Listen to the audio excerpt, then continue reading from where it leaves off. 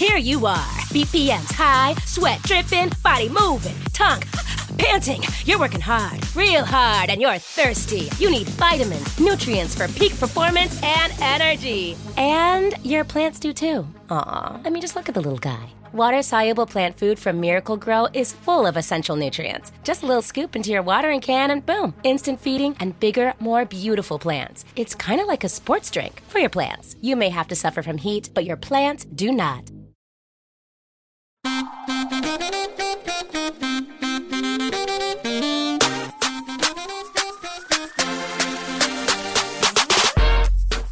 And we're back with an all-new Keep It. I'm Ira Madison III. I'm Louis Fertel. I'm Aida Osman. And we are in the throes of Iowa caucus results. It actually sucks. We're recording Tuesday morning, as we always do. Just which a means, shit show. Yeah, right in the middle of the Iowa meltdown situation. Should I just go through a list of ways I can defend Iowa as a former Iowan citizen? It'll be try. a short list. Okay, here we go. No, you're onto something. One, you ever seen the movie The World According to Garp? It's there. Bridges in Madison County. It's not in any other state. It's not a good movie. Go ahead. Bridges in Madison County is one of her worst nominated movies, I think. Real, and also the people who play her kids, guys, don't look them up. Yes. They don't need to be looked up. Good try, Louis. Next thing on the list. Oh, yeah, okay. We one time had a really great wrestling team. Football often occurs. What's your team called? The Hawkeyes. Oh, I can't the really say for hesitancy. sure what that is. And also, corn is good. I mean, I prefer it buttered. Anyway, the Iowa caucus was Monday evening, and as people waited for results to roll in, they did not roll in. As some precinct captains reported technical difficulties with a new app that was introduced this year for reporting vote tallies. I know they said app. I still picture like the copy machine from 9 to 5 and someone like hitting it and papers flying out of it. Yeah. The Iowa Democratic Party, however, has denied any issues with their app, and they have blamed delays on inconsistencies in precinct reporting. And now candidates who are competing for 41 delegates are basically just waiting. It's Tuesday morning. There are still no results.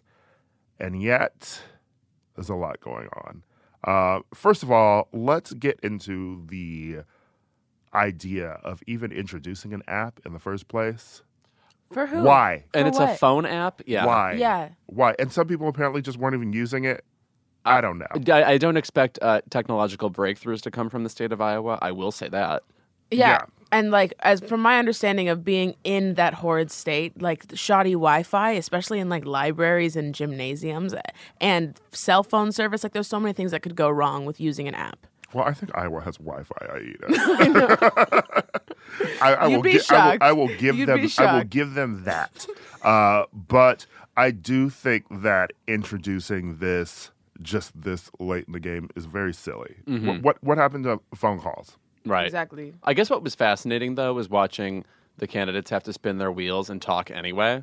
Yes, of And course. sort of not declare victory, but also be Unless like, you're- we did it. Unless Yeah. you're Pete Buttigieg. Right. But it was all in like the subtext of what they were saying. Yes, you know? I mean, he mostly declared his victory and then walked it back this morning, right? Right. Just saying that it was victorious that he was able to get voters in urban areas and rural areas, when people thought that he couldn't before, which I think is sort of a lame answer and sort of typical of him, because no one was ever insisting that he couldn't get votes, right? And no one was ever saying that his involvement in the race was you can't get votes. I think the critiques of his involvement in the race were that he had the privilege of being a white male candidate who was going to get votes. But by the way, I felt like every candidate unleashed some version of, they said we couldn't do it, and yet Yeah. I am here. Yes, It's like, who's Klobuchar, they? we're punching above our weight. yeah. I mean, let's qualify the subject here. Who's they? Let's be specific. They being this nebulous media, which I will also qualify as my main irritation last night. I think last night highlighted exactly why cable news is garbage. Yeah. There was hours of people talking about nothing. We still don't know anything this morning. And so what was the point of a 24-hour news cycle of debating results that we don't have? And also, CNN subjected us to Rick Santorum in a sweater vest. Yeah. And as you know, he is not jaunty. So I did not need to see that. There were exemplary moments of idiocy, like Wolf Blitzer being on the phone with someone who was calling to get results. What a painful clip to have seen. That was miserable. The phone being answered after that person was on hold for so long, waiting to answer so that they could tell Wolf Blitzer that they were going to answer this call and they were going to let it air live on TV and then getting hung up on. Right. Maybe worry about the fucking results instead of getting them to Wolf Blitzer. They were calling the Iowa Democrats? Yes. Yeah. They were calling a precinct captain. Right. Yes. Who was then like, oh, I can report these results to you live on the air. It was deeply comical. I hate using this metaphor. It comes up all the time, but like beyond Veep. I mean, it was just embarrassing. That people trying to spin any sort of story out of nothing was deeply embarrassing. Also, I am just going to say that I don't like the concept of caucuses. Oh, I mean, brave. No one's saying that right now. It's a game we used to play in like preschool. You stand on this side, that's what you like. And you stand on the other side, it's just such a primitive idea. I feel like we could move towards something better. Yeah. Maybe if I were on Wisteria Lane, maybe if I was, living at Melrose Place, like if I actually liked my neighbors. Truly. One, I don't want to talk to neighbors.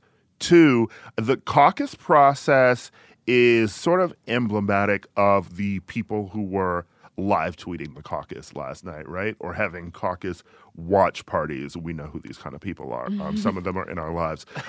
They're just sort of like nerds who are very into the, quote, political process. I mean, the concept of someone who would want to go to a gymnasium at 6:30 p.m. and then argue with people and give their case for their candidate and then pick delegates and then decide who they're going to pick at the end is just lunacy to me personally. And it also seems like a thing that white people with free time get to do. If you are busy after work and you are taking care of your kids, or you don't have a babysitter, or maybe you're even like disabled and can't get to the polls, or if you're deaf and can't have a conversation with people at a caucus, or, if you're just not white and feel uncomfortable around all these white people shouting over each other, you're probably not going to be involved in this process, which is why I prefer a primary where you can write down your opinion on a ballot and turn it in and mind your own business. Yes. How did you feel about the mountain of black voters that Pete Buttigieg had arranged behind himself during his speech last night? I almost wasn't here because Pete called me. He was like, I want 7 black women in a row. That's a bingo blackout. And I was like, Pete, I'm busy. I got a job, baby. The thing is, no one is denying that they were his supporters, but to line every black person who was in Pete's audience directly behind him in front of the camera, it was obvious people were going to bring that up. Everything about him is an operation. That victory speech, it sounded like... well, he's the new Arsenio. You understand that, right? Okay.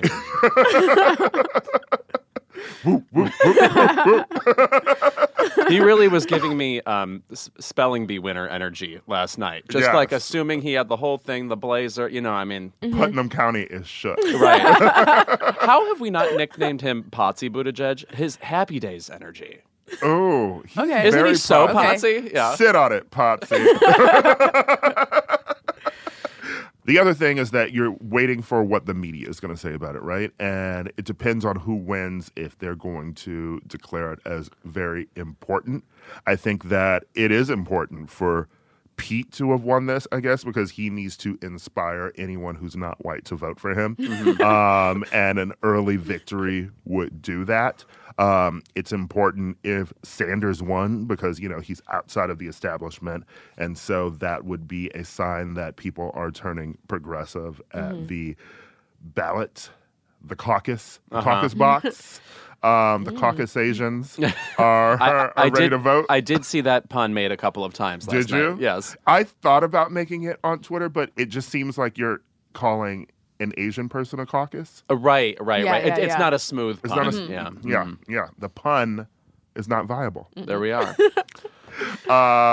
But it's very fun if you like being wonky and nerdy and following Tommy Vitor on Instagram stories. Or as I call him, Henry Wonkler. That's right. Otherwise, the best thing to come out of Iowa is season 2 of Scandal. Oh, not season 4 of Girls? No. Okay. That writing workshop, Yeah. I didn't love that season. No, it wasn't good. No. Defiance, Iowa, and Scandal, though. That was when they rigged the election. Oh, for of course. Fitz. Right, Yeah. right. Yeah. Anyway, we have quite the episode this week. We will be joined by Skylar Aston.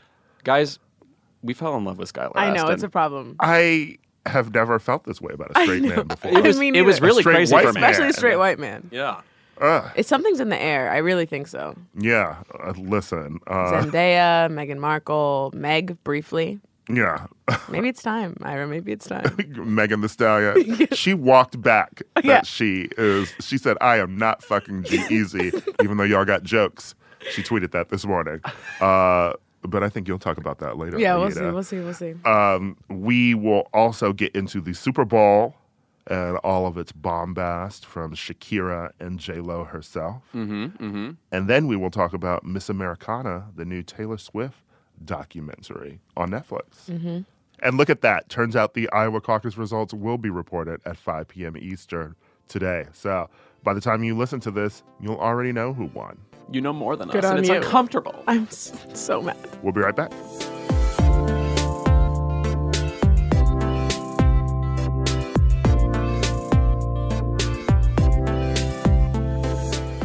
What can I say about Shakira at the Super Bowl? Well, her hips, they don't lie. You're trying to put Here her we in go. the knives are out category? No, we Please need a new don't. one. We need a new one. I wasn't even bringing up knives out. I have not talked about my knives for at least 2 weeks. Okay, well, it's a preemptive keep it, so. Is that even true, Ira? I feel like I saw something recently. I'm keeping my knives sharpened, of course, but I'm waiting for the Oscars. Okay, we'll see. Yeah. We'll see. Yeah, where they will probably be out because Parasite will probably win Best Screenplay. Does that make you mad? No, it doesn't make me mad, but I do want Ryan Johnson to win. Oh, okay. That's why Oh, the I knives will be see, out. I see. Yeah. Right. Here we Oh, I go, guess here that's we what go. you're into this Oscars. We'll talk about Yeah. that later. Yeah, we'll talk about it. But anyway, the Super Bowl happened. They insisted on scheduling a Transpired. game around this event. Yes. Yes, and Jennifer Lopez and Shakira made history on Sunday as the first 2 Latino women to co-headline one of the most watched events of the year. Their combined set included lots of belly dancing, hit songs, some pole dancing, Yes. a lot of Bad Bunny and J Balvin. Expected. Yes, and made sure to acknowledge the political importance of the moment. But, of course, the girls were mad. I'm sure. The girls, of course, being press people online who were like, this performance was too hot for TV, too sexy, too racy. Oh, yeah, that's what's offensive. Then go back to watching that game where people's brains are bashed in every second. Yeah. There are movies about it now. Yeah, that Will Smith one. Right, yes. Yeah. Which was nominated for very little. Yeah, well. Are you guys should've talking been about nominated Gemini for yeah. Should have been nominated for a Razzie. Gemini Man, on the other hand, That's a that movie. girl. I love that movie. Tune in at the Oscars. It'll be there. Ang Lee did what he had to do. Anyway, J-Lo took the stage and the pole, Right. which I saw as a nod to Hustlers, Yeah. obviously. Correct. She had to show off those post-hustlers' arms. And it was shocking. It felt so quaint, to be honest, you know, and in the era where everyone was mad about Beyonce and her black militants, it felt quaint to see people call a Super Bowl performance too sexualized. Right. Like, it seems like we should be past the era where we're talking about women performers being too sexual on TV. And also, by Yeah. the way, it's not like they were close to naked or anything. It's just the idea of a pole that I think set people off. Meanwhile, she really was just doing sort of gymnastic-like stunts. I actually thought it was a little bit more technically accomplished than I expected. I thought it would just be kind of run-of-the-mill J-Lo dancing. Yeah. In fact, when I close my eyes and remember this performance, I saw nary a boob. Nope. I think at one point they turned around and you saw a little bit of their butts. Yeah, they're wearing tight-fitting clothing, but in no way was it like deliberately seductive or over the top. I know. Meanwhile, Adam Levine last year looked like he was on the bait bus. And again, Niche reference for the team, for the listeners today. no critiques about Lady Gaga's performance or Katy Perry's performance in those ways. So Sounds about right. It was obviously two women of color on stage, two Latin women just sort of embracing their culture that seemed to upset people. But no one said anything, of course, when Madonna performed. And as you know, she is almost Latin. She brings it up a lot. She was a Vita. I was very into Shakira when she took the stage at first because I have always been a huge Shakira fan. Yes. Even when the internet was sort of declaring that J-Lo didn't need a co-headliner, which is true. I appreciated the fact that there were both of them on stage because it sort of lowered the pressure for both of them. I thought that they complemented each other very well. We don't generally think of J-Lo and Shakira in the same sphere, even though they're two Latina performers. They sort of operate in different sort of areas of music, right? Like J-Lo is more hip hop and pop and sort of feels more American, and Shakira obviously is very global. Right. I always feel like I've come late to Shakira, even though I've been a fan since she made her super American debut with Laundry Service in 2001. Well, because we missed albums of Spanish language. Right. Yeah. And she was a Grammy winner before that for the Unplugged she did in Spanish. But it was really awesome having people reevaluate Shakira. I think something that sticks with me is that after the Super Bowl, Shakira had, I think, 5 songs in the iTunes top 20, including the number one, which was Whenever, Wherever, an eternal song. Love it, love it, love it. What was crazy to me was that J-Lo's highest charting was at number 16 with On the Floor. It made me think, is J-Lo's discography somewhat lacking in eternal bops?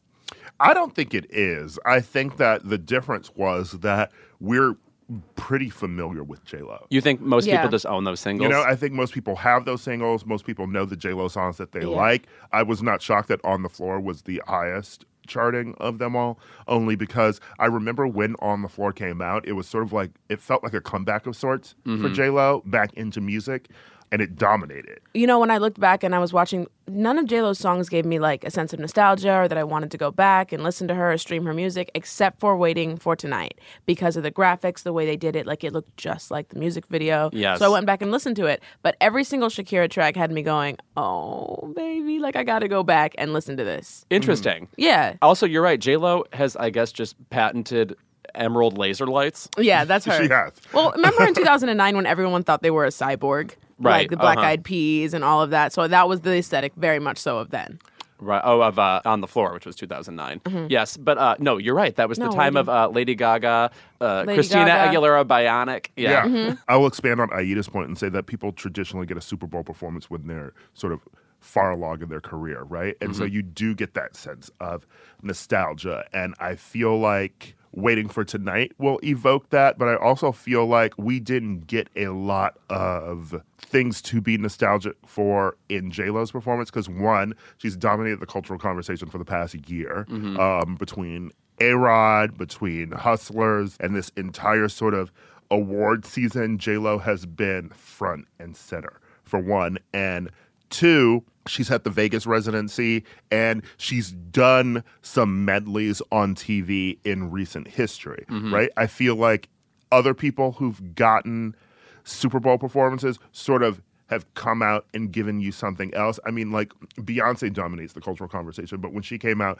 there was the Destiny's Child reunion, right? You know, when Katy Perry performed, I don't remember how high her songs charted, but she had Missy perform with her, and Missy's songs started charting high because there was that sense of, oh, we haven't been thinking about this constantly, you know? And I feel like Shakira benefited from being a person that we all really love, you know, like Whenever, Wherever, Hips Don't Lie. Like, these are massive songs, but they aren't maybe songs that are constantly a part of the cultural conversation. I was wondering also if maybe during J-Lo's performance, she didn't perform enough of each individual single. Like, I feel like none of her hooks sort of landed. Yeah, right, yeah. exactly. Jenny from the Block was like 30 seconds. Yeah. Her performance was really geared towards the end. Let's Get Loud mixed up with Springsteen's Born in the USA, which I thought was a beautiful moment. And I love the Puerto Rican flag. Oh, yeah. And that was also, beautiful. literally the kids in cages during that performance. Which I didn't realize until I double backed and watched it again. The first time I was just so enthralled by Emmy that I missed it.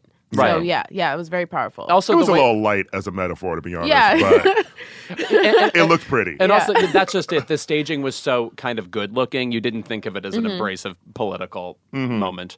But I have to say, my favorite thing about the Super Bowl performance was Shakira, because she is so, as much as we know her as like she's an icon of sensuality and pop, she is such a genuine freak. I mean, some of these movements, this woman is obsessed with moving like not just an animal, a weird animal. Yeah. Like it's like a harum thing. She cannot get through a performance without galloping. Truly, it is unhinged horse girl energy. Yeah. Well, she's a she-wolf. Correct. And that too. And by the way, Loba. her performing She-Wolf, one of the gays-only pop songs of the past 20 years. It's no wonder why I liked it so much. I didn't realize, but now I know.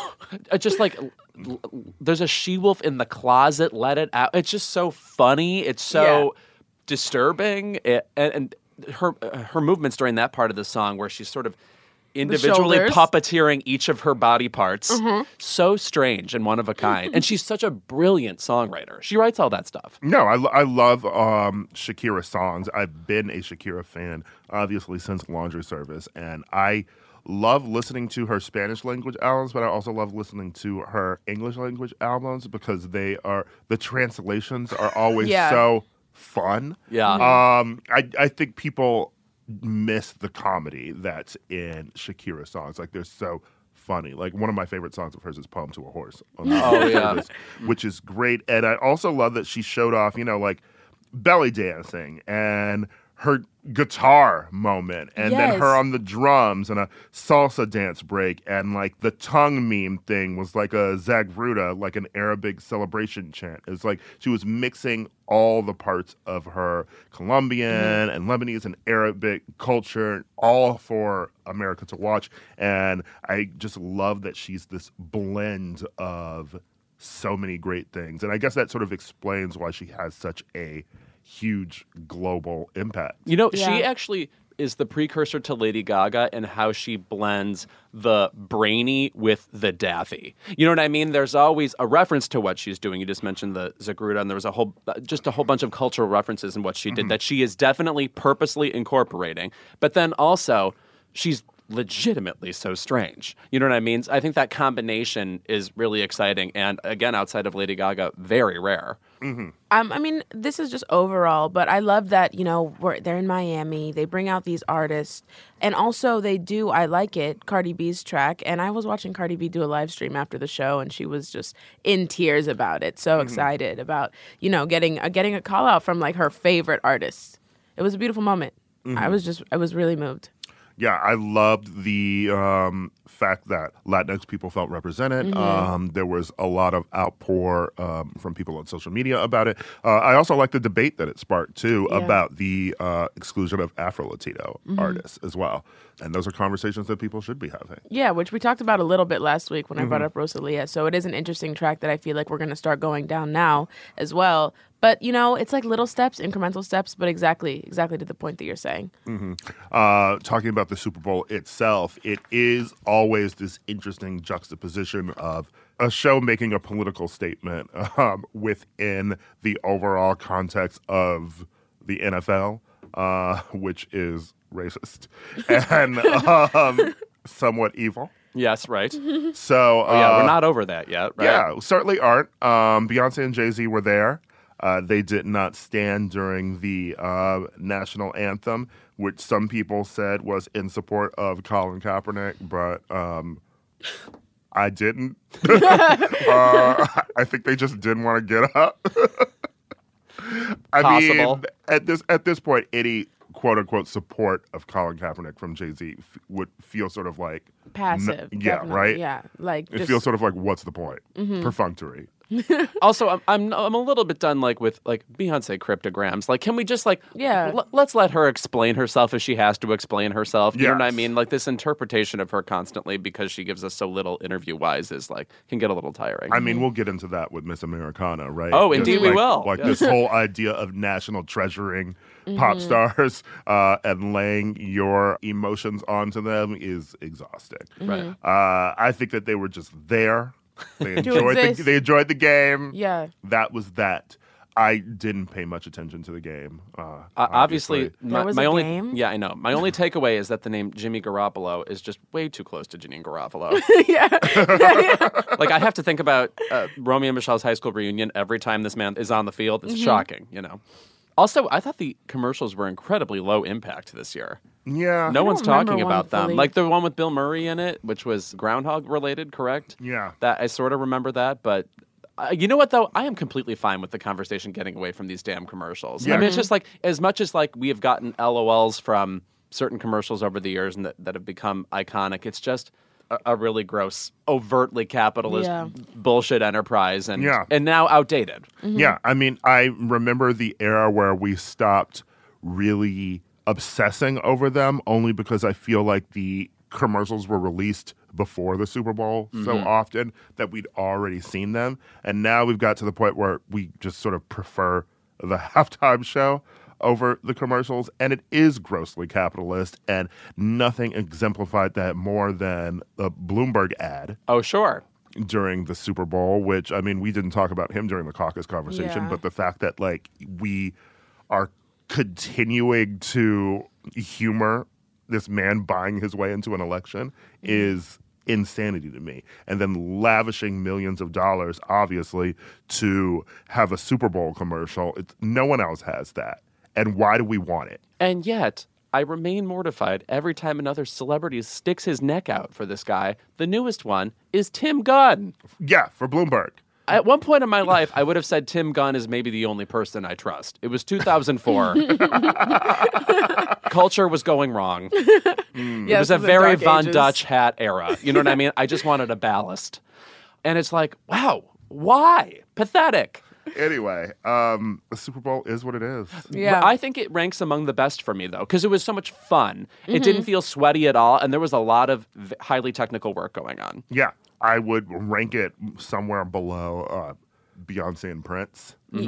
Maybe slightly above Gaga. I don't know. I think that the one thing I enjoyed so much about Lady Gaga was clearly the lack of lip syncing. I mean, I really don't care if artists lip sync. That's not something, I don't have an integrity tied to that. But at some moments I was like, oh, Shakira, girl, you don't even look like you're trying to hide the fact that you were lip syncing parts of this. It felt so pre-recorded until J-Lo came out, and then there was improvisations, and then maybe they changed it for when she did the... You know, J-Lo was about to do some improv on the mic. She was not about to have people calling her lip syncing. Exactly. Scream mi gente here. She knew what she was doing Yes. with that. And this is a thing that we always come back to, though, right? Because, Super Bowl, even, the national anthem, it's always... Which Demi killed. She did kill Yeah. that. It's always a thing that you have to do pre-recording for, just because there's so many elements in this live performance that could come into play that you just need to be sure. I've always, Whitney lip synced her Correct. classic. Don't tell me national that. anthem. Everybody does, girl. No, she yeah, performed like I said, I have over the no- track, but you have to pre-record those things. Yeah. Like weather conditions. I've been completely Things go okay with the idea of lip syncing ever since the 1990 VMAs when Madonna did Vogue. I mean, it's the best lip synced recording of all time when she's in the Marie Antoinette garb. So Yes. if you're ever feeling low because you saw a performer lip sync, go back to that and realize we get good things out of it. Also, do you just want them to stand there and not move? I'd rather see action, movement, Please. flapper style. Do you want them costume. huffing and out of breath Yeah. and you can't hear the lyrics? True. If your performer is dancing, let them sing over a track. Yeah, exhaustion's not cute to watch. Adam So- Levine, or hear. Adam Levine didn't lip sync. Maybe he should have. Fergie should have lip synced when she was doing those flips on the stage. Whoa! Not enough people have seen that clip still, I think. Her doing Barracuda live on the Today Show at like 7 a.m. doing Aerials flips in flips. leather pants, performing Barracuda from the Shrek 3 soundtrack. She is Look doing it up. intense, strange tumbling while wearing mall clothes. It is crazy. And I want it to be my text ringtone. When we're back, the conversation with Skylar Astin.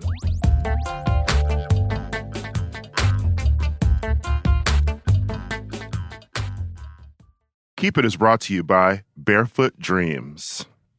Lewis, Yes? when you see footprints in the sand, that was when I carried you in my Barefoot Dreams robe. Now, is that a Leona Lewis song? No? If you want to bring coziness into your life, you turn to Barefoot Dreams, especially now as the brand is celebrating their 30th anniversary. With those 30 years of coziness, Barefoot Dreams celebrates being the originators of everyone's favorite luxe home blanket. And while many have attempted to duplicate their blankets, robes, and more, Barefoot Dreams' fabrication and quality cannot be replicated, so don't believe the dupes. Girl, this blanket is it. I effing love this blanket. I'm thinking about it right now, and I want to jump in my bed, which is sponsored by something that we'll do another ad for momentarily. Get ready. There's a reason why Barefoot Dreams has been on Oprah's favorite things list 6 times. Jesus, get a life, Oprah. My God. Dressing head to toe in Barefoot Dreams is the key to comfort, as their collection of ultra-soft robes, loungewear, and accessories are made with premium materials. Their products make the perfect gifts, too. I throw this thing on. I wear it like a shawl. I look exactly like Ellen Burstyn. And I am the coziest a human being can be. Because, by the way, it's still that time in Los Angeles where it's like pretty mild outside and then your apartment is cold. I can't explain it. I don't know things like basic science. For Keep It listeners, you can get 15% off your first purchase at barefootdreams.com with the code KEEPIT15. Don't miss out on Barefoot Dreams soft, soothing fabrics that will bring luxury to your life.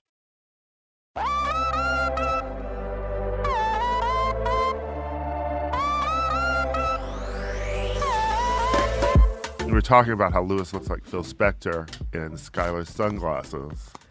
They're very rose-colored. They're quite literally. I got them in Spain, and then when I was in Vancouver, it was so great. I had to get, because the actual glasses that I had were a little specific, very round, almost Elton Johnny, and so it always looked like I was making some sort of a statement when really I was just trying to look at the world through rose-colored glasses. So I matched these lenses and got them the everyday pair. Oh, that's Well, there you go. poetic. Yeah. Now, here's a question about being a TV and movie actor. Is most of your life secretly spent in Vancouver? I've been there for half of this year. Yeah. Actually, and then before that, I was in Toronto for 2 months. So I've been there for the better part of 9 months this year. Canada in general. So I'm half Canadian now.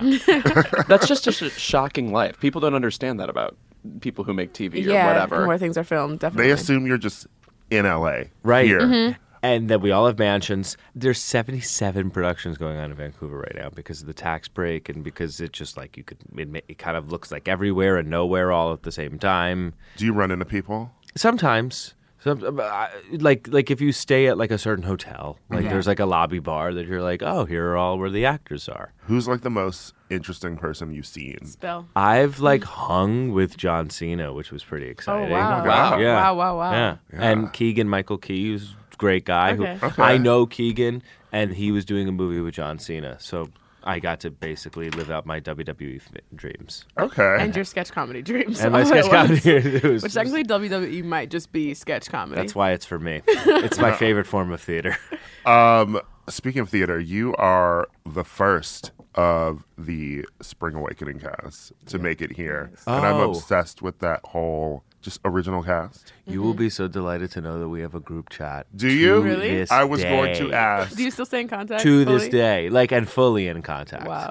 Just yesterday, I could pull it up in my recent texts. Who's most active in it? Great question. Because there's definitely group chats where someone is constantly texting. Totally. That's their main art form. Yes. We share it. I'd say Lauren is really active. Phoebe. Phoebe's always good for a good article.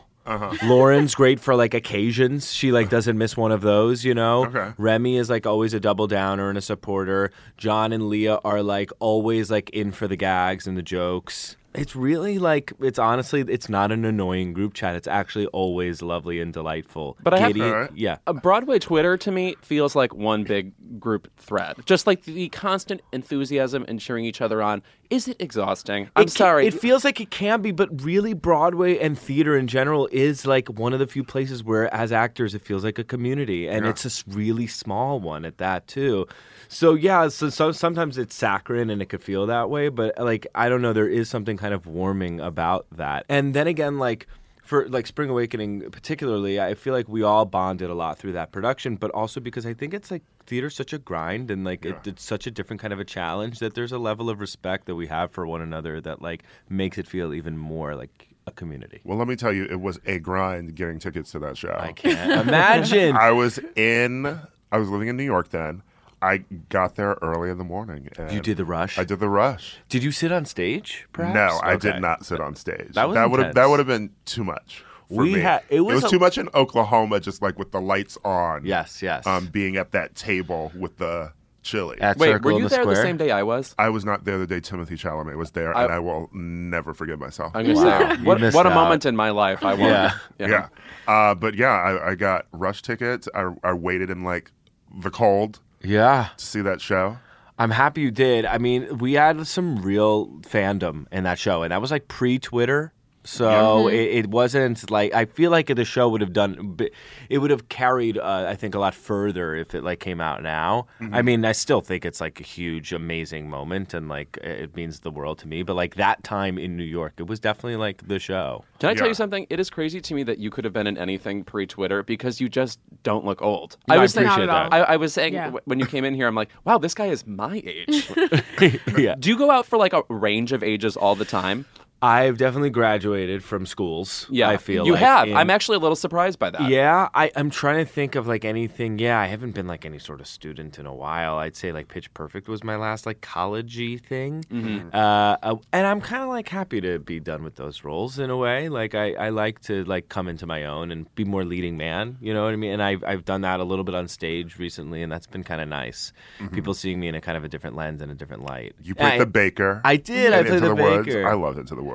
Me too. Yeah. It's become one of my favorites in the doing of it. Okay. As in it wasn't before. No, it wasn't high up. I mean, I love it, but it was like one of the more commonly known, like, you know, it's like the sing-songy one, but the profound lyrics Yeah. are out of control. I feel like it's hard for, unless you're like a Sondheim nut, Right. for Into the Woods or a show like that to be your fave. Because Yes. there's a lot of lyrics in Sondheim songs. Yes. So you can't just like sing them regularly at home. No, and they're all different, and each time you do the Into the Woods, it is a totally different, like... Yeah, every reprise is a whole other set of lyrics. Not only are there lyrics, there's like different alt melodies. So instead of like Into the Woods, dun dun dun dun, it's Into the Woods, dun dun dun, and by the way, if you think that that's difficult, in like Act 2, it'll be like, you have to every now and then, like there are sour notes that are just, oh, we've added that dissonance for but once you like get into it, you realize that there's a reason for every single note and like why, and there's like, because there's like, they're kind of letting you know that something's going a little wrong,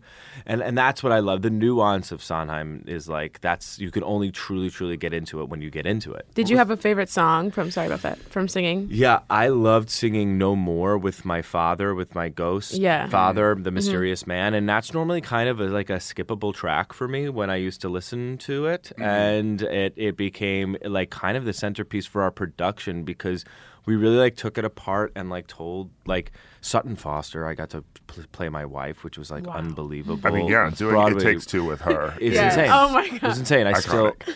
I can't. And like honestly, it's her dream role.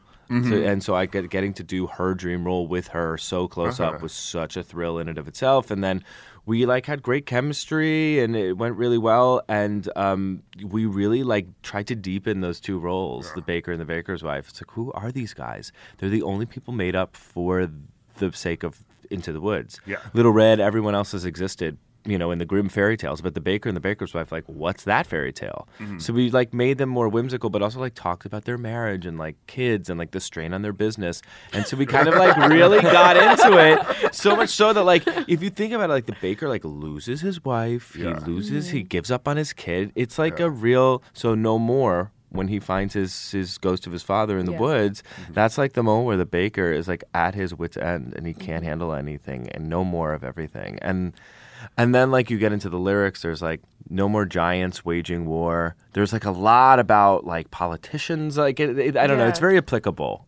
Yeah. It felt really powerful to sing that song center stage to whatever, like 15,000 people at once. And you could hear a pin drop. Yeah, what is that like as opposed to a Broadway theater? You know, because the Hollywood Bowl is huge.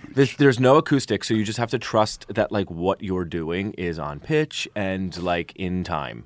Because you sing into that sounds horrible. Yeah, it's a little scary. Especially with Sondheim stuff. It's a little frightening, and like we don't have time to properly really tech it. I mean, we had a day and a half. The whole rehearsal process is 2 weeks, and you're doing a full scale, well, actually a bigger scale show than you would in New York. And you do like 2 shows too? There's like 4. Okay. And like there's no acoustics. Yeah. You know, it like rolls up this hill. There's always like a delay after you hit a note or like finish a song. Like there's no applause, and then all of a sudden it rolls down.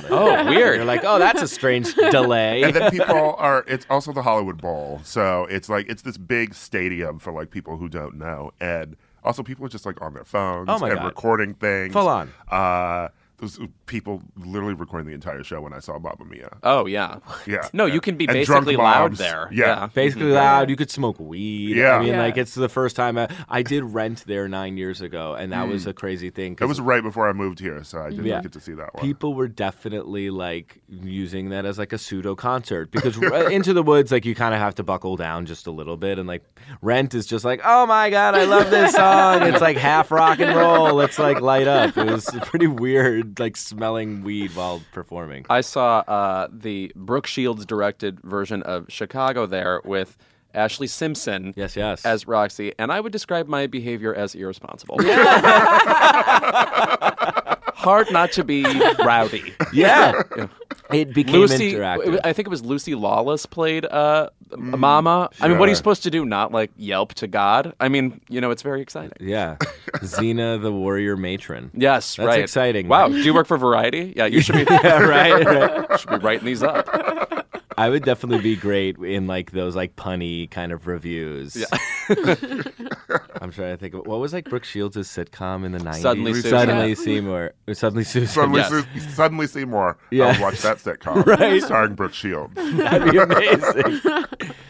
You have been on so many musical shows too, and I feel like you were part of this era where now we have shows that are musicals. Like it seemed weird back when Glee was on. Yes. Because like people had forgotten Cop Rock or whatever. Right. But Right. Glee was on every week and lasted so many seasons, so long that I don't remember the last season. It does or feel one. like maybe it's still on. Yeah. You never know. I discovered Billie Eilish's brother was on the last season of Glee. Right. Wow. Just fully on it. And you were in like one episode. Yeah. And I was thinking like, it's weird that you weren't in more, but then I was like, wait, you were in Pitch Perfect. Yeah. You were busy. I was busy, and they try to always make it work. They've offered me a couple things on that show. I do not know the characters because actually you have to say yes to Glee. They don't tell you who you're playing until after you've accepted the role.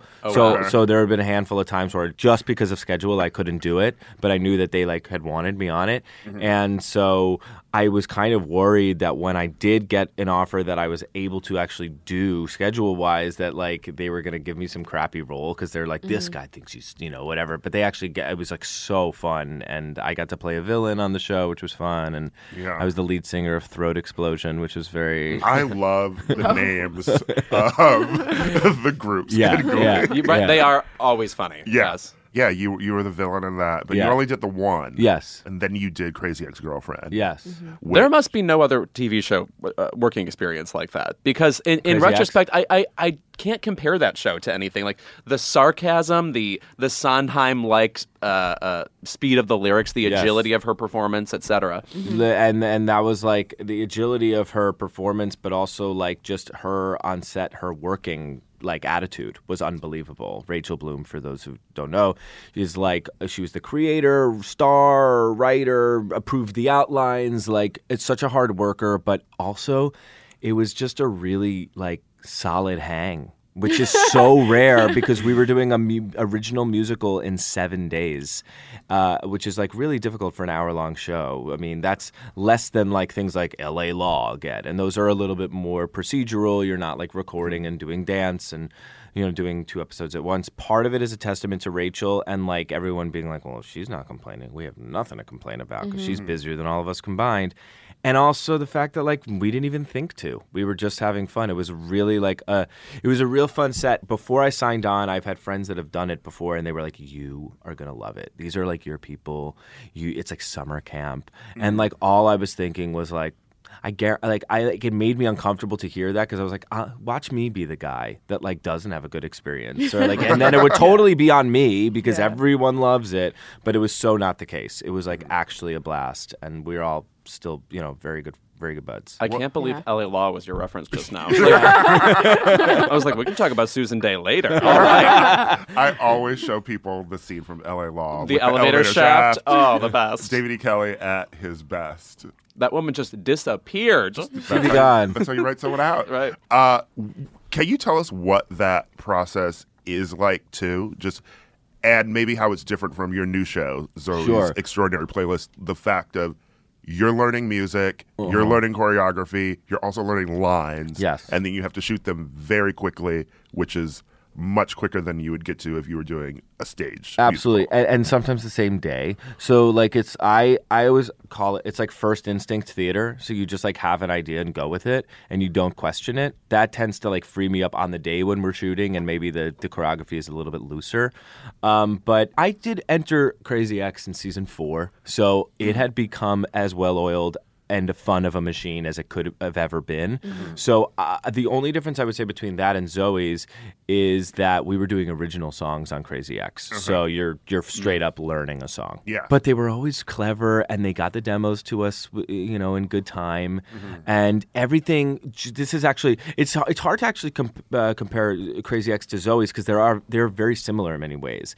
And Pitch Perfect in the fact that like we always recorded in the production office. They just had like a little booth, and that's where we did songs that eventually went on these soundtracks and would be on the silver screen. Is like in this little teeny attic looking recording booth. The silver screen. Yeah, the silver screen. I like to LA Law. glamorize. Are you secretly 50? Listen, honey, does anyone still wear a hat?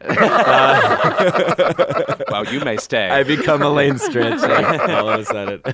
This is probably just like a testament to your musicality and your singing ability. But do you tend to be on shows where you are singing and dancing and you performing in those ways? Do you find yourself ever wanting to be in like very serious dramas that have nothing to do with music at all? 100%. I've actually developed things that I had a script for a while about like cryptocurrencies, and it was like kind of a thriller. I mean, I'm totally down. Also, I did sell a show, but it was a musical also. But so it was before Zoe's, and I was definitely trying to like create something for myself. And I understand that that's an arena and that's like a unique talent and ability that I have, but I do want to grow 100% and like show people that I could just act. And I've done that on stage now, which is very exciting, like not a musical, and just, spread my wings. And I think for a long time I was like trying to quote unquote not become pigeonholed.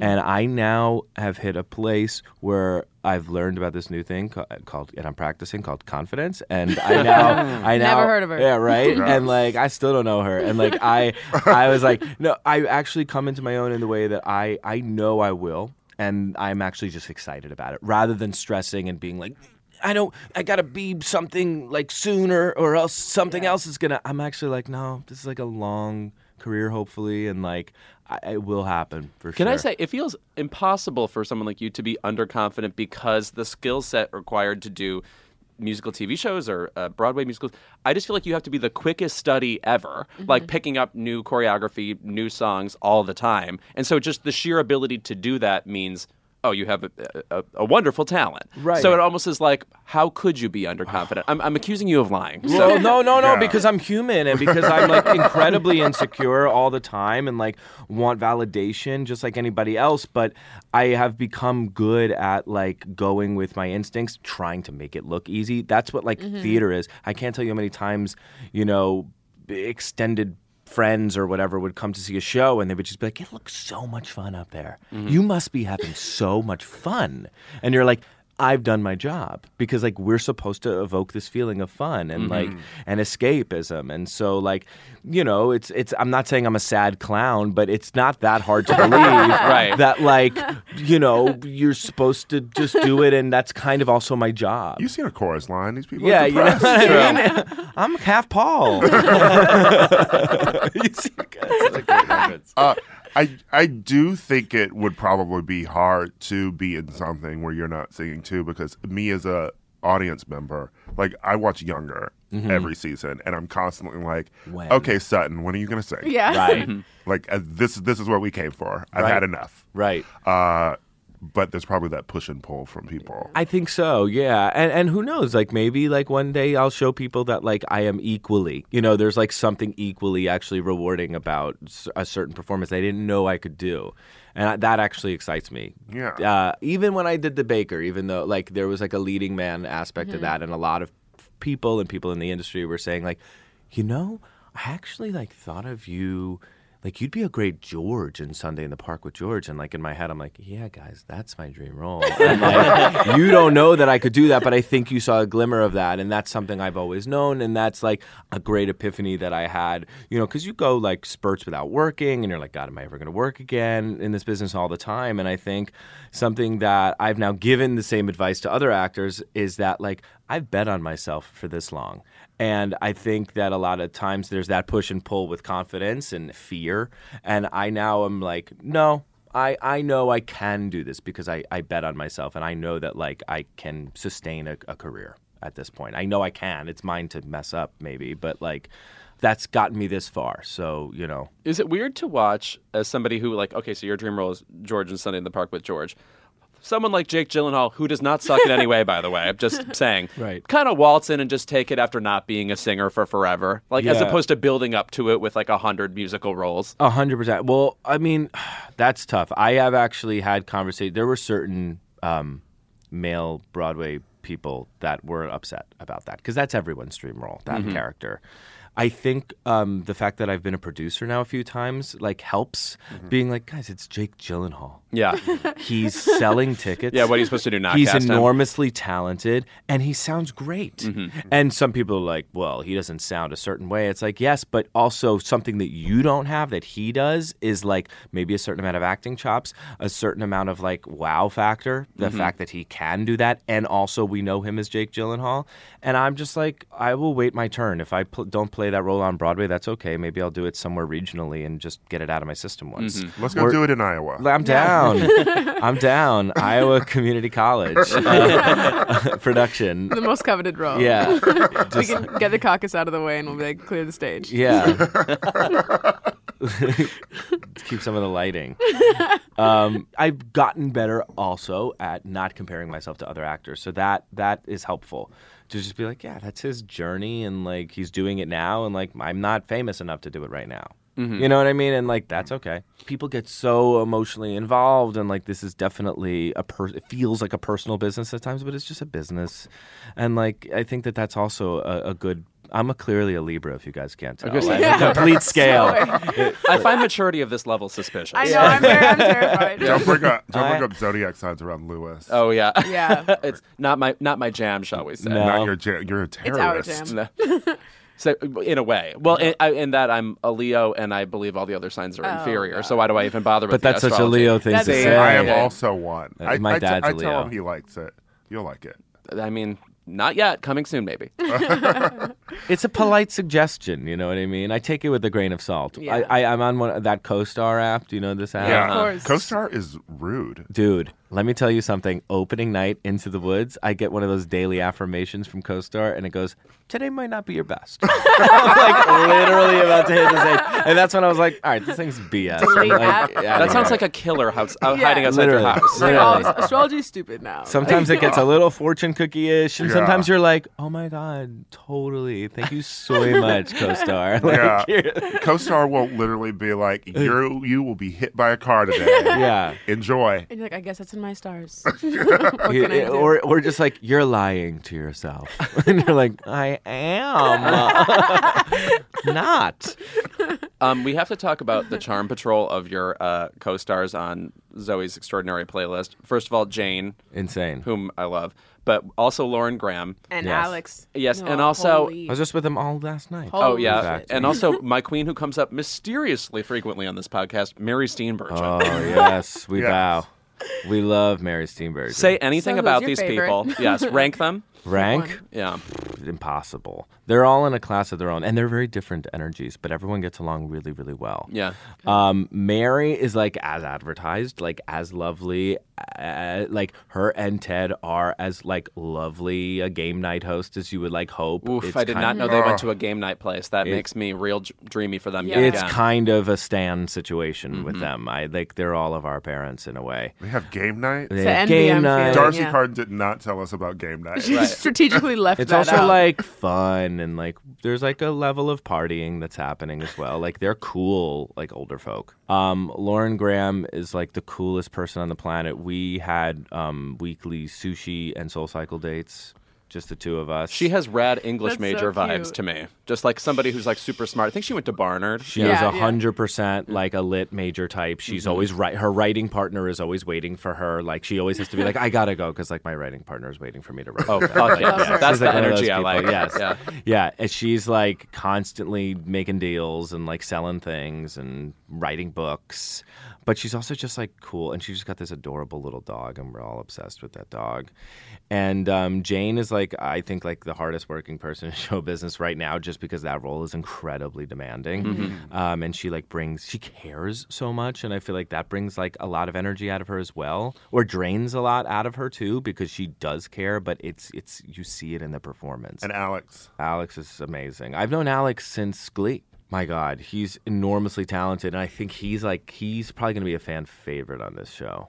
Yeah. Like everyone I know at NBC is like obsessed with him. You know what I mean? Because like I've known him forever, so I've just like, and I saw him on Broadway at Once on This Island a couple times. So good in Once on This Insane. Island. Yeah. And so I think I'm more excited about like the people that don't know Alex to like get to know him. Like that's been fun for people to just be like, what is this voice of a generation? I'm like, exactly. yeah. Oh, you just refreshed my anger about that Tony snub. He wasn't nominated for Once on This yeah. Island. Sorry, Yeah. we're people who think about snubs regularly. yeah. yeah. More than the awards. And Yeah. he definitely got robbed. Yeah. It's insane that he didn't get nominated, let alone win. Yeah. You know. It's well, freakish. Yeah. It's actually insane. Yeah. One thing I can tell you about the Tony Awards, they're criminals. Yeah. Who did they rob you of? I don't know. I should be nominated every year. Oh, you think you should? Just Okay. yeah. constantly. Pure constant- delusion. You ever seen con- Nurse Betty? It's like that. Constantly ignored for my role in Rumors that I did on Broadway 2 years ago. The amount of didn't Christine Baranski win for that Once Upon a Time? I think When you get so. to her level, I'll tell you. All right. Okay. Thanks for being here, Skylar. Dude, a pleasure. I could talk about all this with you for a very long time. Yeah. You have a devilish grin on your face all the time too, which Yeah. makes it extra fun. Yeah, it's like half flirty, but half just like, you guys want to hang out? Yes. Yeah. Don't forget to catch Skylar and Zoe's Extraordinary Playlist, airing Sundays on NBC at 9 p.m. Eastern, beginning February 16th. When we're back, we're going to get into Miss Americana.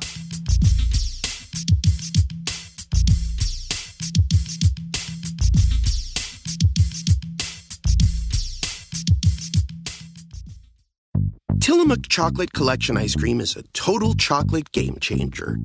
We start with unbelievably creamy dark chocolate ice cream. Then we add different chocolate treats, like chocolate cookies, chocolate cake, or chocolate brownies, to make 4 decadent chocolate flavors. Because sometimes the thing that pairs best with chocolate is more chocolate. Tillamook Chocolate Collection ice cream. Extraordinary dairy. Keep It is brought to you by your favorite political media company, Crooked.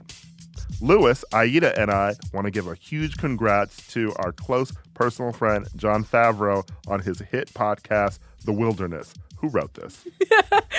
Ira is livid. This is a trap. Speaking of the wilderness, I you've been feel trapped. attacked. Are we getting paid for this ad? I am going to send Jon Favreau a personal Venmo request. Right. It's the right thing to do. Anyway, someone else talk about The Wilderness. The Wilderness, which we are so proud to support. On The Wilderness, John looks for a path to beat Donald Trump in 2020 by talking to voters, strategists, organizers, and candidates in the battleground states that will decide the election. He takes us along with him to the four most competitive regions on the road to 270 electoral votes and 51 Senate seats, where he conducts focus groups with voters and fellow grassroots organizers and candidates who share their winning strategies. Here's the thing. It actually is an amazing and informative show, and I actually do listen to it. Wow. I would never tell John that. I've never been more ashamed of you, but go on. Hopefully he doesn't hear this. If you haven't heard of it yet, you can find The Wilderness wherever you listen to podcasts. Congrats on a great season, John. We love you. That was what the copy said, and that's what he read. I do my job. For once, Ira, I will say this about you. You did what you had to do. I literally did what I had to do. What the other girls literally weren't willing to do. That sound clip will be used against you forever.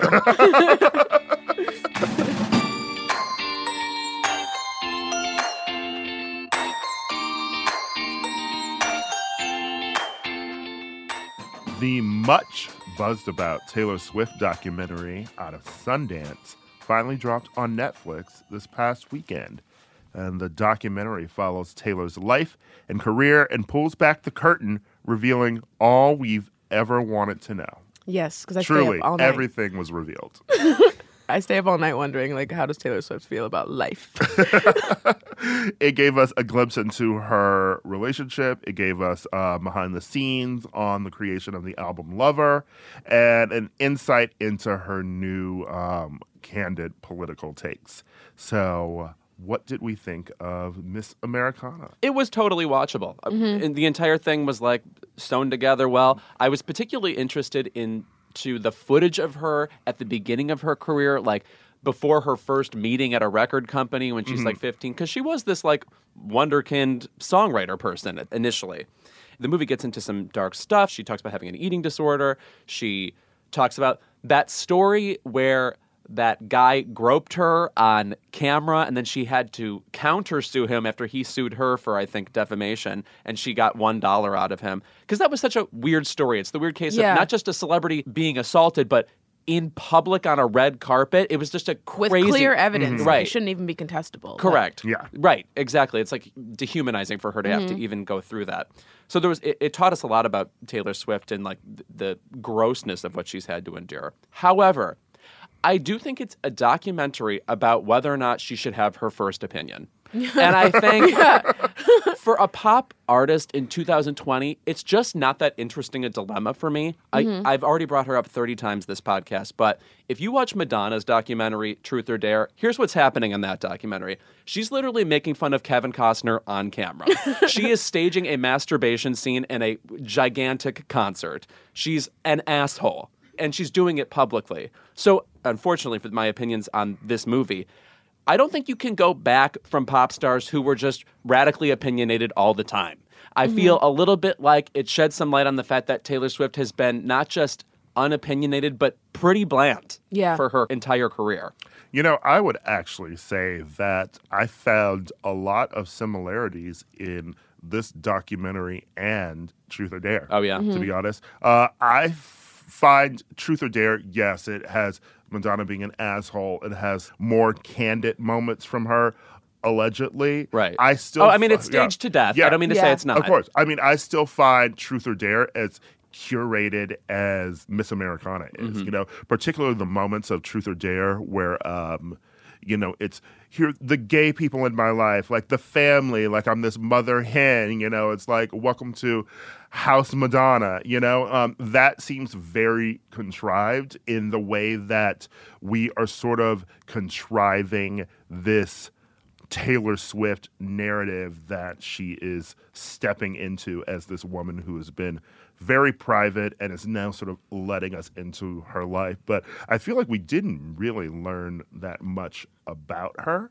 The eating disorder, yes, that was revelatory. I liked the second half of the documentary a lot. The first half didn't sort of know if it wanted to be an origin story or if it was going to inform the second half. And I felt like we didn't learn enough about her pre-fame to really warrant the drop-ins that we did get. Yeah, for me, if I had to chronicle my experience with Taylor Swift, when she first came out, I was obsessed with her, in love with her, like probably invented Swiftie. Was really in love with her. And then as she kind of went into her like electro-pop, Jack Antonoff phase, I fell off because I was like, this isn't really for me. But getting to see, and I have a quote that I pulled from the documentary because it was one of the first times I heard a celebrity being truly candid about their experience, like giving us a very introspective view. She says, "We're people who got into this line of work because we wanted people to like us, because we were intrinsically insecure, because we liked the sound of people clapping, because it made us forget how much we feel like we're not good enough. And I've been doing this for 15 years and it's just, I'm tired." So my favorite part of the documentary was when she gave us those moments where I was like, it was very humanizing for her. She has been such a large figure and figurehead for young girls and for everyone for so long that I never really felt like, as much as I knew her story, as much as I knew about all of her breakups and literally every facet of what was going on in her life, I didn't know how she was truly reacting to them. So to see this, between her insecurities and the scandals that were happening with her, and to see the inside of it, I started to like her once again. My problem with that quote, though, is it implies that because you are insecure or you want a certain amount of approval, then necessarily you won't have any opinions that rock the boat or whatever. When it's like, Madonna, of course, felt the same way. Or all performers feel that way. I felt like she said that as an explanation for why she's been under-opinionated, and I don't feel like it's enough because everybody's insecure. I feel like there are inconsistencies just in, let's get to the depiction of her relationships, right? She talks about the relationship with Joe Alwyn is making it private because of the way that she has had relationships dissected over the years, right?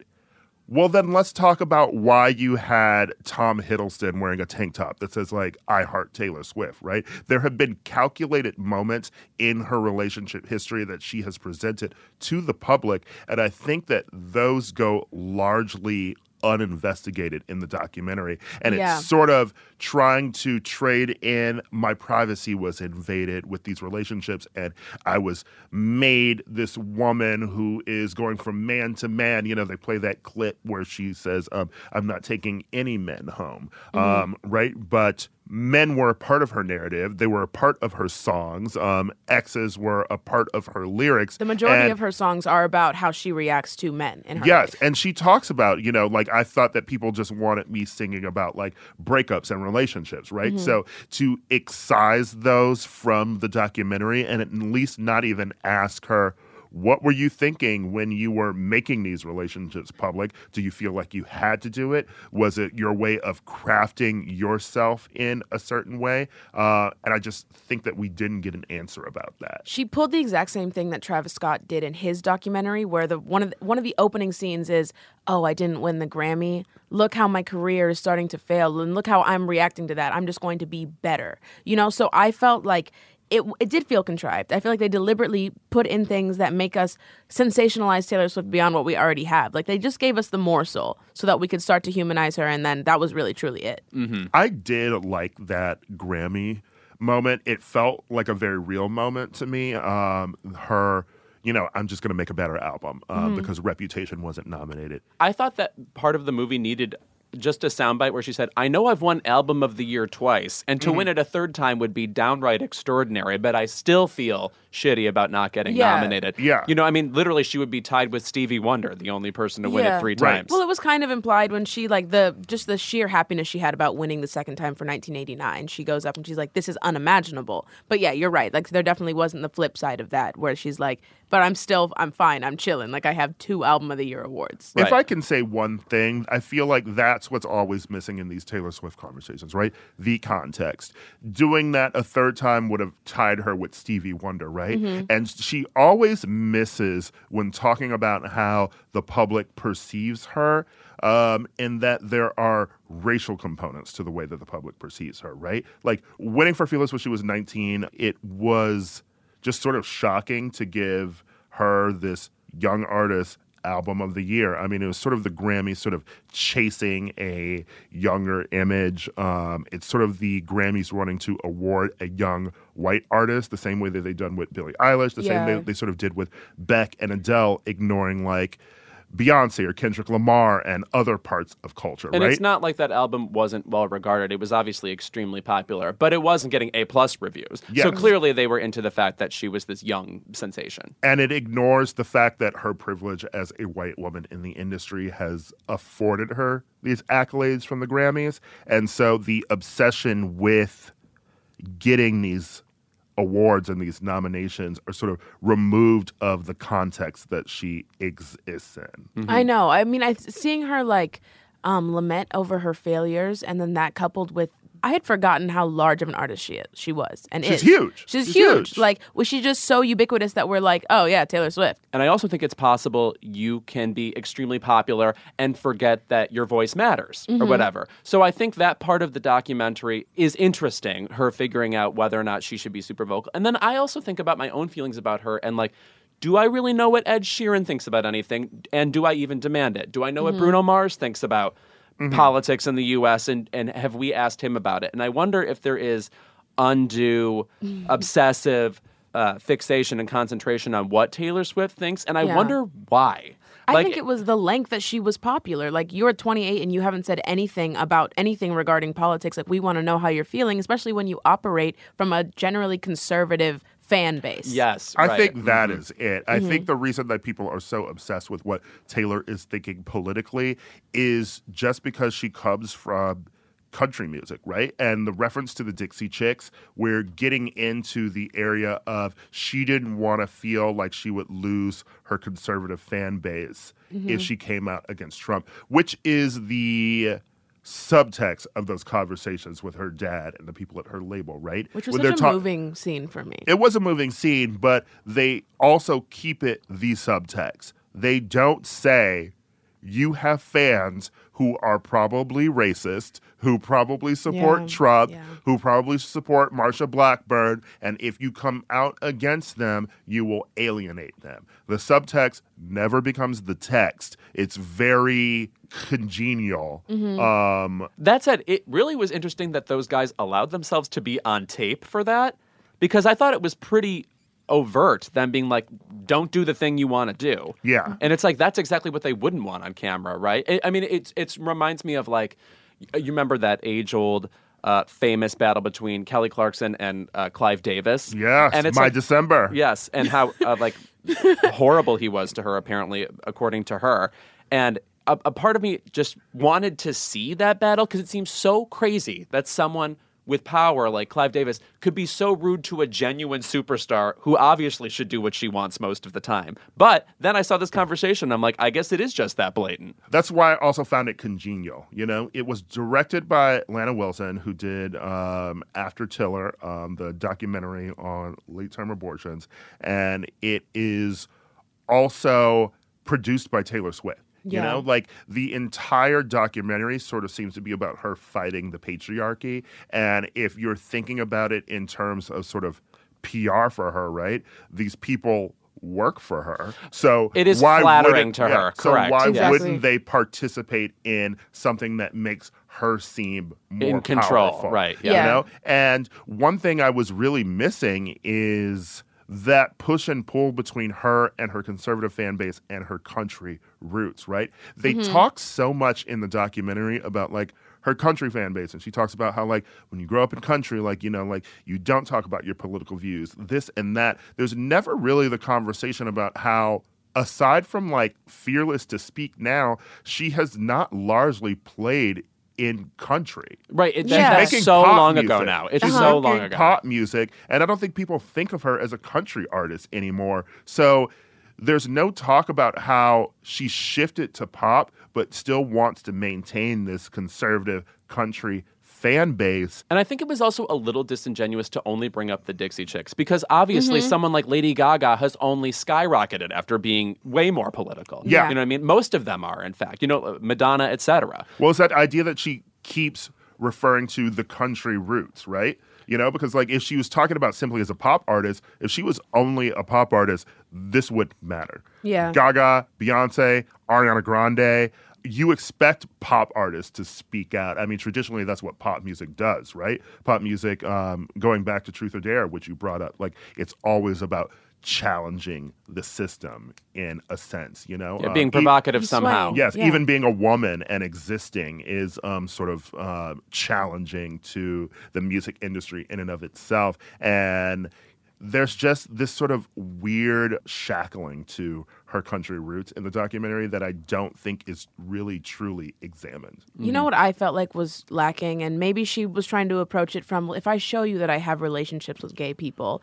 or if I show you that I care about gay rights and the Equality Act, maybe that will kind of negate the conversations and the criticisms around how I use gayness and queerness to kind of elevate my own identity. I wanted her to acknowledge that. I wanted her to acknowledge that the critiques around her are that she uses it to capitalize on her own pop country, whatever agenda, but that wasn't shown at all. Right. She talks about her connection with her gay fans with You Need to Calm Down, but the people who were in the documentary are the Queer Eye guys because it's a Netflix joint. So, of course, they were going to show up. And then Todrick Hall, who...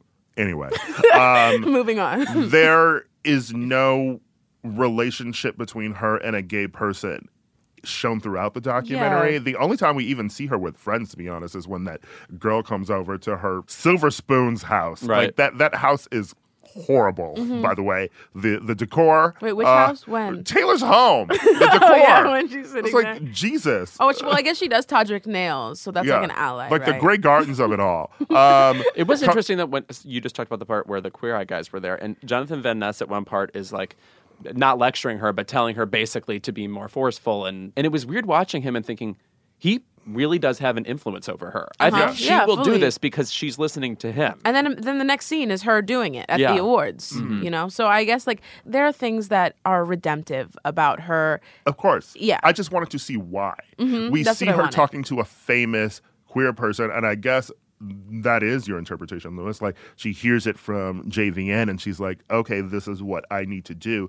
But I didn't get a sense of why she cares about gay people, you know, like, and maybe she just does, Yeah. you know, like, obviously, like, you can just be like, I support gay people. Gay people should be able to have their rights, etc. But there just seemed to be no other queerness in her life.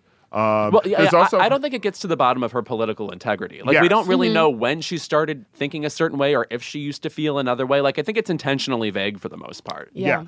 We learn about her making her political statement, but we don't really learn the impetus behind it, right? They don't even talk about her photo at the ballot box in 2016. Remember, people were like, who did she go vote for? Yeah. Like, she doesn't mention if it's Hillary. She doesn't mention if it's Jill Stein. She doesn't mention anyone by name, you know? And I think that there are just criticisms of Taylor that have existed over the years that are ignored for the easy narrative of this documentary. For instance, when there are the women criticizing her on the news, those clips in Fox News, there aren't any clips of any Black women critiquing her, which have largely been the critiques that I've found the most valid, Powerful throughout and her nuanced, career. yeah. You know, critiques of her by Black women have always felt like they're coming from a real place of commenting on the way that she navigates whiteness and music, as opposed to something like showing Nikki Glaser saying that, like, oh, she's too skinny. Like, that's a superficial comment, which was dumb and body shaming. It doesn't get into actual critiques of Taylor Swift as an artist that she has dealt with in her career. That said, the montage you're talking about when they go through a bunch of sort of mean commentaries about her, I was blown away to see Bill O'Reilly say about the Dixie Chicks they should be slapped around. No.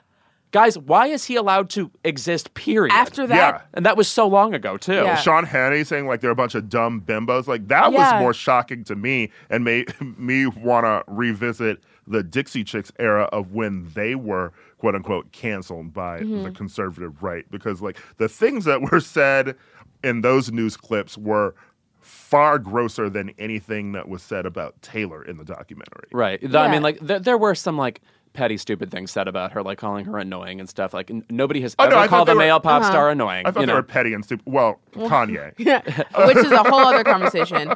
I think also, like, I will probably never have celebrity at the magnitude that Taylor Swift has, but I still felt like those moments before she was like right about to post that political thing, it felt so self-indulgent. It took so long, like she's on this couch freaking out and then they toast to like, what do they say? To the resistance. Like you are tweeting something. Like you are probably maybe going to lose a little bit, like maybe some fans, but other than that, like don't equate your strife to that of like, what are you doing fully? You know, like what are you actively doing? It so turned out that nearly 50,000 people signed up to vote, registered to vote in Tennessee after what she did. But what are you doing actively? That's making me think, okay, Taylor, you actually care. To be fair, they said there were voter registrations on the website. I don't think they ever qualified that they were all in Tennessee. And that was always my questioning of that narrative when it was announced, when she came out politically and they said, oh, they had that many people signing up after that. I think we talked about that on the show before. They didn't tell us specifically where those voters came from. I also think that part of the movie... Which isn't to discount it, obviously. Right. In that part of the movie, also, some person on her team, I don't think it's a relative of hers, responds with, oh, look what Perez Hilton said about you. It's like, are you really surrounded by people who read Perez Hilton quotes to you? Yeah. It was like, it was disappointing. I in a way, it shone a light on the fact that she's been sort of apolitical the way she has been because she's surrounded by a sort of disappointingly bland, uninformed team. Yeah. A team that's also largely men. Yeah. Mm-hmm. You know, and for a film that's about taking on the patriarchy, I'm still just reminded of like that 1989 win where she talks about, you know, doing this for women in music, etc. And yet there's just like nothing but men standing behind her on the stage, which is fine. You know, I'm a man. Right, yeah. But it just was weird seeing the narrative that she's putting out and then seeing how many men are involved in the creation process of her albums, right? But then also all of the men are sort of yes men, too. Jack Antonoff doesn't object to anything she says. I know, yeah. Brendan Urie just seems to so show chipper. up and sing whatever she tells him to sing. Even sick. Boy, go home. Yeah, there's no push and pull in the creation of her music. And if I can say that's one thing that I sort of liked about Homecoming with Beyonce, right? We know that she's also a private person. Yeah.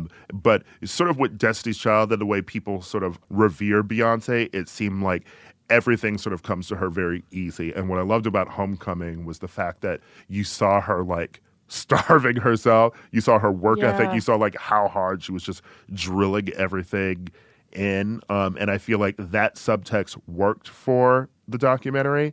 Whereas Miss Americana, there seems to be no push and pull with creating this music. It all just seems to flow out very easily, and I don't see how it seemed different from the creation of Reputation, I guess. I do think it was interesting watching her be a songwriter because, again, I always find the songwriting process behind pop songs to be weirdly clandestine. Like, we don't know anything about it. Mm-hmm. So to see her, like, coining phrases on the fly, it's like, all right, this is, like, the mechanism that makes a pop superstar. That was fun. That said, when she's writing that song, like, Only the Young, and she's coming up with these lyrics that, to me, don't mean anything and are bland, it's like, there's no pushback. It was so interesting. Yeah, exactly. The no pushback with the people who were producers with her was odd. Seeing her come up with fun turns of phrases, I was like, that's why I enjoy your music. That's why I went to the Reputation tour, you know? And as someone who is a Black queer person who is a fan of Taylor Swift and knows how she operates in a space of whiteness and in a space that sort of straddles both of my sort of identities, and it's always sort of hard reconciling that, loving Taylor Swift with moments where it's sometimes difficult to. I wanted to come away from Miss Americana with some sort of deeper understanding of her and being like, oh, there it is, but I didn't really get that. Yeah. It was enjoyable, though. Mm-hmm. It was cute. Yeah, fine. It was cute. 2.5 stars. I mean, I think now in retrospect, too, at the time I was such a Kanye fan that I was really blind. I wasn't really that interested in Taylor Swift, that I allowed him to do what he did, you know, in my mind. But now looking back and realizing she was 17 and now having been that age and understanding how young and stupid you are and how much that really affected her psyche, I think that the documentary really swayed that for me, at least. I will say that we've long reconciled the fact that maybe we were on Kanye's side too much because, I mean, fuck him, right? But there was a concerted effort to remove any of the retaliation she did to Kanye in the midst of all that. That was all sort of glossed over. But the thing I found glossed over the most was that thing happened to her at the VMAs, right, when Kanye interrupted her. Not once do we see the clip of Beyonce bringing her back on stage and giving her moment. Yeah. Right. And that was another woman supporting her. It was a black woman supporting her. And it was Beyonce using her moment at the VMAs to give Taylor a moment. And it's not even in there. It's not even mentioned. That's a good point. Yeah. Anyway, when we're back, keep it.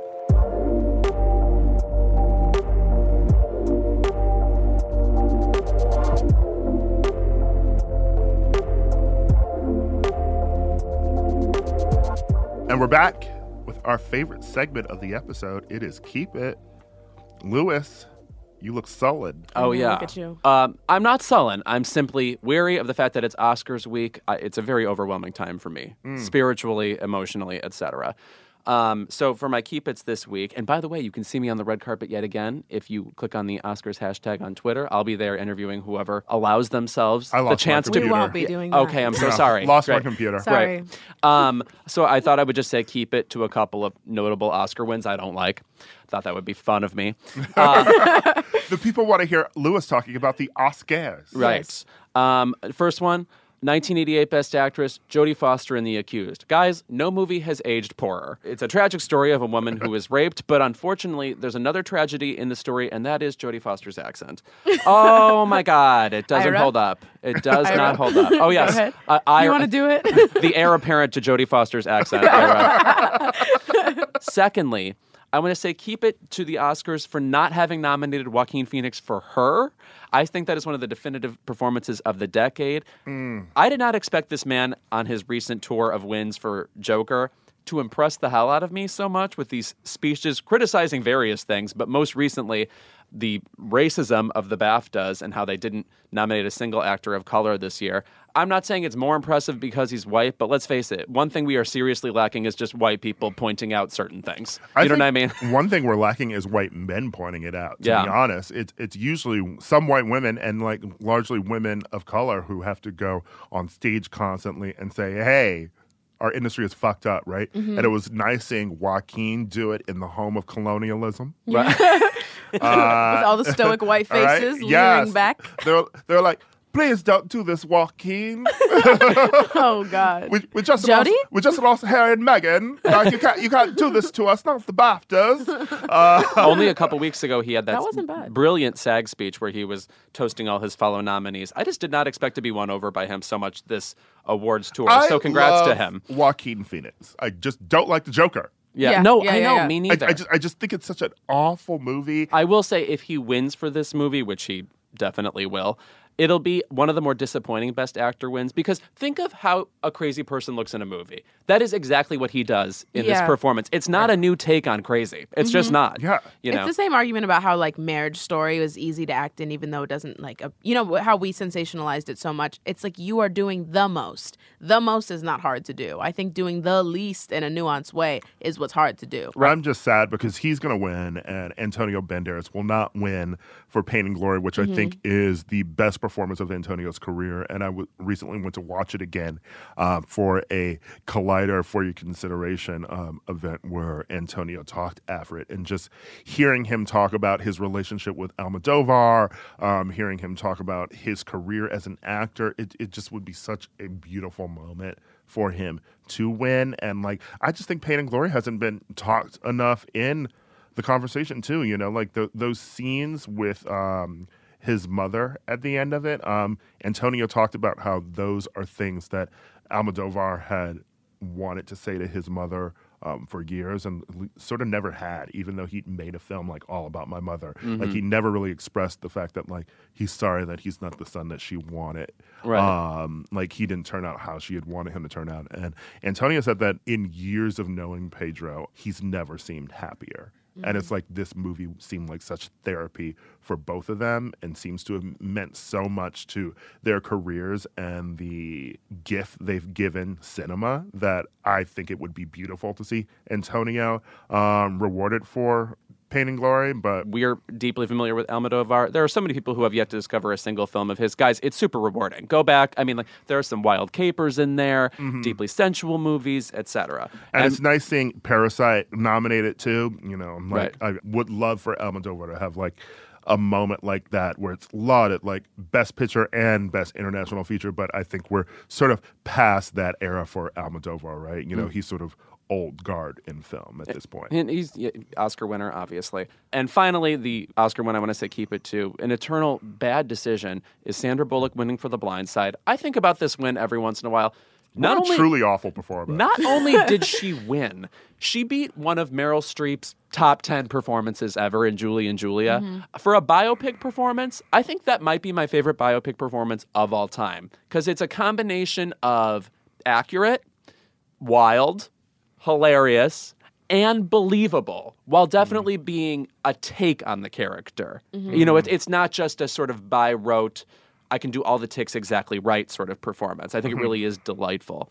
I think The Rat in Ratatouille is my favorite biopic performance. Oh, sure. But I really did love Meryl in that. I don't think Sandra's performance is awful. I just think that the entire concept of the film The Blind Side is odious to me. Right. No, again, it's the true story that does not need to be made into a movie. Yeah. The point we're getting from this movie is like, isn't it nice of her that she did this for this guy? It's like, why are we celebrating that? She was a rich person? I don't know. You don't want these black people on the field? Let me tell you something. Is she Southern in that movie? Yeah. I can't remember. Yes, Yeah, that's she right. is. Leanne Tui. Yes. The that's most right. successful thing she does in that movie is like dye her hair blonde. Right. You know, Yeah. believably. Where was her win for Miss Congeniality? That's what I'm saying. And then, of course, we Yeah. nominated her for Gravity when she was fabulous in, and then we don't give her the win. That's how it works. Okay, well, my keep it today goes to, as I'm sure you guys all saw, the uproar around the Meg the Stallion and G-Eazy debacle, which luckily Meg cleared up this morning. Thank you. Thank you, because we were all clearly so stressed. But and this is going to be way more nuanced than I can fit into one keep it, but it reminds me of the conversations that we have about black women and interracial dating and how they are extremely villainized and demonized for doing that just right off top. But, you know, most of it was jokes that I saw on Twitter on the Bird app. However, a lot of it was serious. A lot of it was, you know, fuck Meg the Stallion. How could she do this? She's a traitor. I even at the beginning was like, oh, Meg the traitor. But I would like to say there is a shift in consciousness happening. I think we are realizing how to seize power is to date the enemy. And I want to point to... Oh, this is an act of subversion. Yeah, this is true. This is true. I want to point to Zendaya, who was seen gallivanting out of Strand Bookstore yesterday with her co-star, Jacob Elordi, who plays Nate on Euphoria. They seem to be dating. They're very coupled up. They look cozy. Allegedly, I know, but they're very close. They're a little close for comfort. I want to believe they're dating. I want to believe something's going on. Okay, so that's one. Two, Meghan Markle and her white king, Harry. They've been causing uproar once again. So we have those two. Who else do I have? Are they the star of a streaming series yet? They'll have their own Michelle Barack production company soon. Just wait. And we'll never get to see it, just like this. Thirdly... London side with you. Thirdly, there is... London side. South York with you. Thirdly, there is... I was out the other night, and it was February 2nd, which is about when this was all happening. And I was at a work party for Big Mouth. And while we were there, I felt this pull to this beautiful white boy that was sitting in the corner. And let me not forget to mention, Skylar Astin was in here doing the interview, and I fell in love with that man. So I know that, again, there's something happening. A climate change-like thing is Yes. occurring Is at there you. really a climate change, or are you making excuses for, you know, being tantalized by the white meat at the moment? I think you moved to LA and just lost your damn mind. No, listen, no. I am not one to come for that era. You know, listen, I love a white boy here and there. I already didn't have a phase. But I mean, I'm probably still in it. But I just don't date in general. But also, ain't nobody risking it all for a white man. I know, it's a lot. It's a lot. I'm just saying that right now, maybe it's February. I picked, the wrong month. It is of Black course. History Month, girl. I know, but it's also... You jumped out the fucking window. It's also the shortest month. So maybe let me just get this out. Let me just get this little thing out. I will secure as much white meat as I can, and then I'll be out. But this month I'm dating white boys. every time I date a white man or a white person, it is the most emotionally taxing thing I've ever done as a black woman. So we'll see. But I just want y'all to know that is in the stars for me. That's it. Okay, I'm glad you're going to go find yourself a Gerald Easy. You got to keep us posted on this journey. I will. Well, next please week. don't. I will. The DMs are coming. The DMs are coming. My keep it is to a white man. Oh. It is Jeff Bezos. Oh, I've heard of him. This photo he posted at the Super Bowl I just took a DNA test. Turns out I'm 100% Lizzo's biggest fan. Pay your taxes. One, I am so tired of people using that fucking line whenever they take a photo with Lizzo or reference Lizzo. You're not taking a DNA test. And also, who actually wrote that joke? Because it sounds like who's ever doing Brad Pitt's award show patter at the moment. That's also my keep it. I'm trying to. I love Brad Pitt. Right. I love him so much. Him just going around continuing to make these jokes about his divorce. I'm like, oh, we get it. Yeah, right. Enough. Close the writer's room. The hokum is over. Stop it. But maybe it's because Joaquin is giving these emotional speeches. Brad is like, I have to be the funny one. Right. That's why you guys like me. You missed me when I was funny. But by the way, this picture of Jeff Bezos, I noticed that he is every age. He kind of looks 7 and also 700. He is every version of Lex Luthor that's been on screen. Right. He somehow looks like Jesse Eisenberg and Gene Hackman at the same time. How? And Lizzo looks kidnapped. I mean, how do you say no to the owner of Amazon? Right. Yeah, definitely. He literally looks like one shade of color. Like you took the Microsoft Paint tool and like just dumped one color. His lips are the same as his forehead, is the same as his cheekbones. Yeah, like you go up to Lizzo and you're like, I want a selfie. Like, of course you have to say yes in this age of oligarchs. Right. Mm-hmm. And it's a picture, so you can't blink twice if you're in trouble. Yeah. And then, of course, my queen Omarosa resurfaced. No, she didn't. She responded to the photo saying, love at Lizzo. Now, when you say resurfaced, do you mean actually walked out of the sea? Because I can picture it. Yes. She's finished fucking that fish. Omarosa's in the shape of water in your universe, okay? I just imagine Omarosa in every Best Picture winner. Oh, yeah, please. Yeah. Like, I like to think of her in Green Book. The King's Speech being like, the speech is annoying. Anyway, that's my keep it, I guess. Oh, one more keep it to John Lovett. Oh, what did he do? Oh, no. Well, he's making his gay news like his catchphrase, which is not my keep it. I mean, like, I'm glad that he's discovering homosexuality in the year 2020. But he tweeted something about how during the Iowa caucus drama, the Winner Takes It All, the ABBA song came on, and no one else sang along with him, which, of course, I mean, you think Jon Favreau knows any ABBA songs? Or Tommy? Do you also expect people just to drop what they were doing and sing a song that they were hearing? Yeah. Anyway, he made sure, however, to tweet out a photo of the ABBA Gold album cover to let people know that he was listening to actual ABBA and not Mamma Mia. And you felt that was homophobic? I thought that was homophobic. Yeah. The homophobia jumped out. Gay news, you're a hater. Yeah. Pete news. I'm gay. We teach men to make themselves gay, but not too much. Otherwise, you will offend the straights. And then I said, wow, you need to let people know that it wasn't the Mamma Mia version, right? And he wrote, haven't heard that version. Either he's telling the truth and I'm disgusted, right? Or he's being sardonic and I'm disgusted. See? Right. Solved. Anyway, that's our show. Thank you to Skylar Astin for joining us. Homophobia is the name of the game. If it wasn't for the homophobia nights. I love that song. Thank you, Skylar Astin, for joining us. And we will see you next week with our Oscar bonanza. Lewis can hardly contain himself. Keep It is a product of Crooked Media. Caroline Reston is our producer. It's Caroline, like the princess, the one you don't care about. Our editor is Bill Lance, and Kyle Seglin is our sound engineer. Thanks to our digital team, Elijah Cohn and Nadine Melkonian, for filming and editing our video content every week. Explore the world's hidden wonders on the Atlas Obscura podcast. A village in India where everyone's name is a song. A boiling river in the Amazon. A spacecraft cemetery in the middle of the ocean. Every day, the Atlas Obscura podcast will blow your mind in 15 minutes. You can find it on the SiriusXM app, Pandora, or wherever you get your podcasts. And don't forget to follow the show so you never miss an episode.